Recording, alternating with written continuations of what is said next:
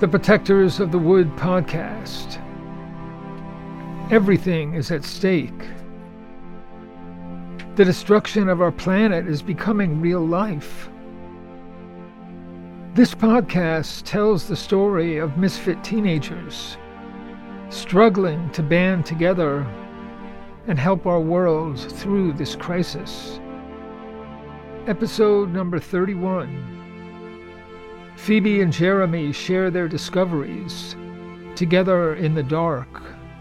They begin to unravel the mystery of the corporate takeover of Middletown.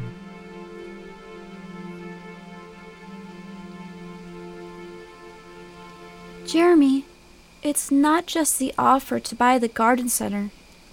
You probably don't know that offers have been made for both the toy store and Sammy's coffee shop. Almost certainly from the same group. Jeremy stopped short and looked at Phoebe. The moon was rising, casting shadows through the leaves. I didn't know. So, someone's trying to buy up everything in town? It's Milton Morphy's business empire. He owns lots of properties and companies, like Hickory Securities and Scudder's Market, right here on Bridge Avenue. The Geddon Insurance Group seems to be Morphy's mothership, eating up everything in sight. Then the Geddon's Insurance Group probably owns Half Moon Florist too. It makes sense. Phoebe noticed Jeremy smile to himself in the dark, and she felt like she knew him pretty well already. The smile came from his excitement, even delight, that he could play this game well and impress Phoebe, like having skills in soccer. Did you know that Abby used to work at Half Moon Florist? Apparently, for quite a while. Yes, she told me a couple of days ago. She wasn't a sales clerk or somebody out front. She worked as the gardener. How do you know all this? Jim told me. And I've got more info. Mitch Connolly's wife is Scudder's wife's sister. And Mitch Connolly's father used to work for Owens Apples, but lost his job over a scandal. They seem to be a family of bad boys. Mitch has a younger brother, Will, and a half-brother too. They're related to the Bentleys and even the Owens family. So, our enemies are a big clan, and it looks like Tiny must be related to them through her father. Glenda must know, and that's another reason she wants to keep her distance. Phoebe's spirits were soaring. It was so easy to talk to Jeremy. She was beginning to believe they could figure out a plan of action after all. I've got another thought. I'm new here, but maybe coming from the outside gives me a certain perspective. Here's how I see it. One side has established a hidden base in the forest, and we're not sure what they're doing there. The other side is all about money and power, and they seem to be trying to take over Middletown. You would think the money side would win, like they do everywhere else. But that's what's strange. The weaker side seems to be holding steady, and has been for years. I come from the outside, and I can tell you, this town is different from the other places. So, the question is, the secret zone in the forest, the new fruits and vegetables, the people that organize this, how do they do it? Who are they? It seems almost magical. That's it. I just thought of something. Abby is probably with Wendy. Wendy? Who's Wendy? She's Abby's aunt. My father was just explaining it to me last week. I remember Wendy from when I was little. She's been living in the forest and used to stay at the garden center sometimes. She would come to the toy store for events and for meetings of the protectors of the wood. She would read to the children sometimes, and once she brought animals into the store for a visiting day camp: a crow, a squirrel, and a baby rabbit. It was wild. The squirrel ran up the paneled wall and jumped onto the hanging light. Wendy called, and it practically flew down onto her shoulder. The crow was flapping these enormous wings, but she kept him on her finger. There's no one else like Wendy. She sold herbal remedies and teas that were very popular, especially a kind of coffee substitute, breakfast mixture they used to call it. I'm pretty sure Abby gave me some the other day. Allison still sells the herbal remedies, but I haven't tasted breakfast mixture in a long time. Anyway, about 6 or 7 years ago, Wendy kind of faded away, but every once in a while, she used to reappear and talk late at night with my parents. I could hear her voice, a very unusual voice. I'd know it anywhere. She never had a car or a job outside the garden center. She's old and tiny and full of energy. Years ago, I heard Chester Peterson tell the men playing dominoes that he saw Wendy fly out of the forest on a pole. I've always thought Chester was weak in the head, but now I'm not so sure. Fly out of the forest? On a pole? What? Jeremy stopped walking and looked at Phoebe. Their faces shone in the moonlight. That's right. And there were other unbelievable stories. So, what's the Protectors of the Wood? That's a good question.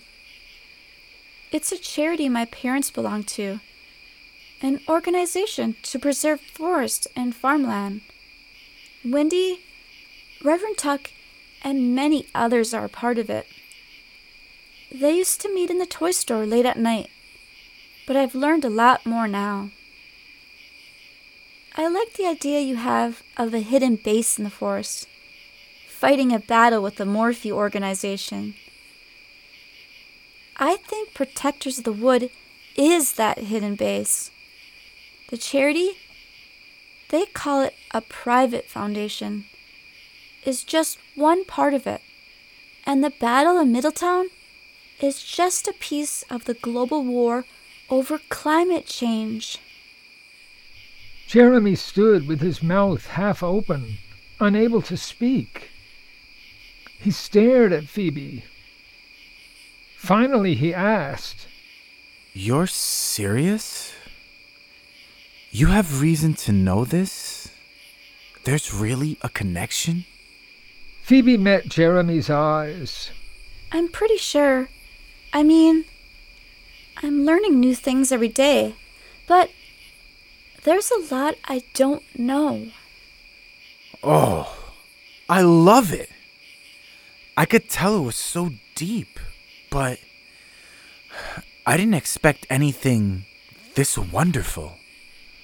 The moon shone silver on his face. Phoebe could see the emotion behind his eyes. They looked at each other face to face.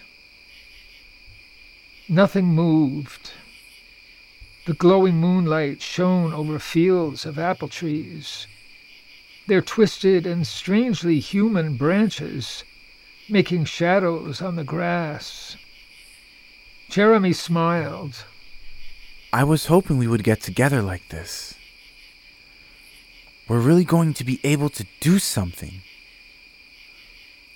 Let me ask you. What? I was talking to George, and told him I was going to speak to you about all this.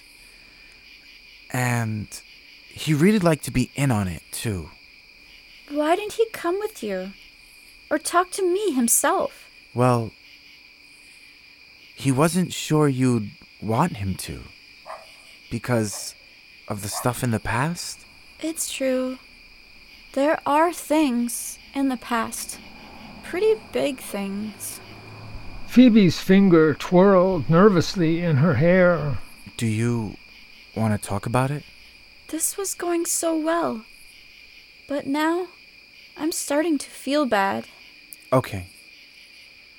But it's hard not to share things with George. We're playing music together. And you're an important person to both of us. He's sensitive about being left out. Let him speak to me if he wants to. I'm not hard to find. Phoebe. What? You might be a little hard to talk to sometimes. Look, we're not going to solve this problem tonight. Let's not mess up what we've done already. I see. What do you mean by that? It's been going on a long time. It may be hard to fix. Is that okay? Yeah. It's okay. But all Phoebe's instincts told a different story. She felt a deep twinge of regret and told herself to get over it. It's late. I guess we should both be going. Okay. Remember, Monday morning, we both go into the forest. Now that we've had this talk, I'm even more eager to go. What time will you be ready? 9 o'clock. Let's make it 8. It's a long way. I'll come and get you. See you. The light of the moon seemed somehow diminished as Phoebe walked back up the hill past the apple orchard. The silver light had lost its sparkle. All right.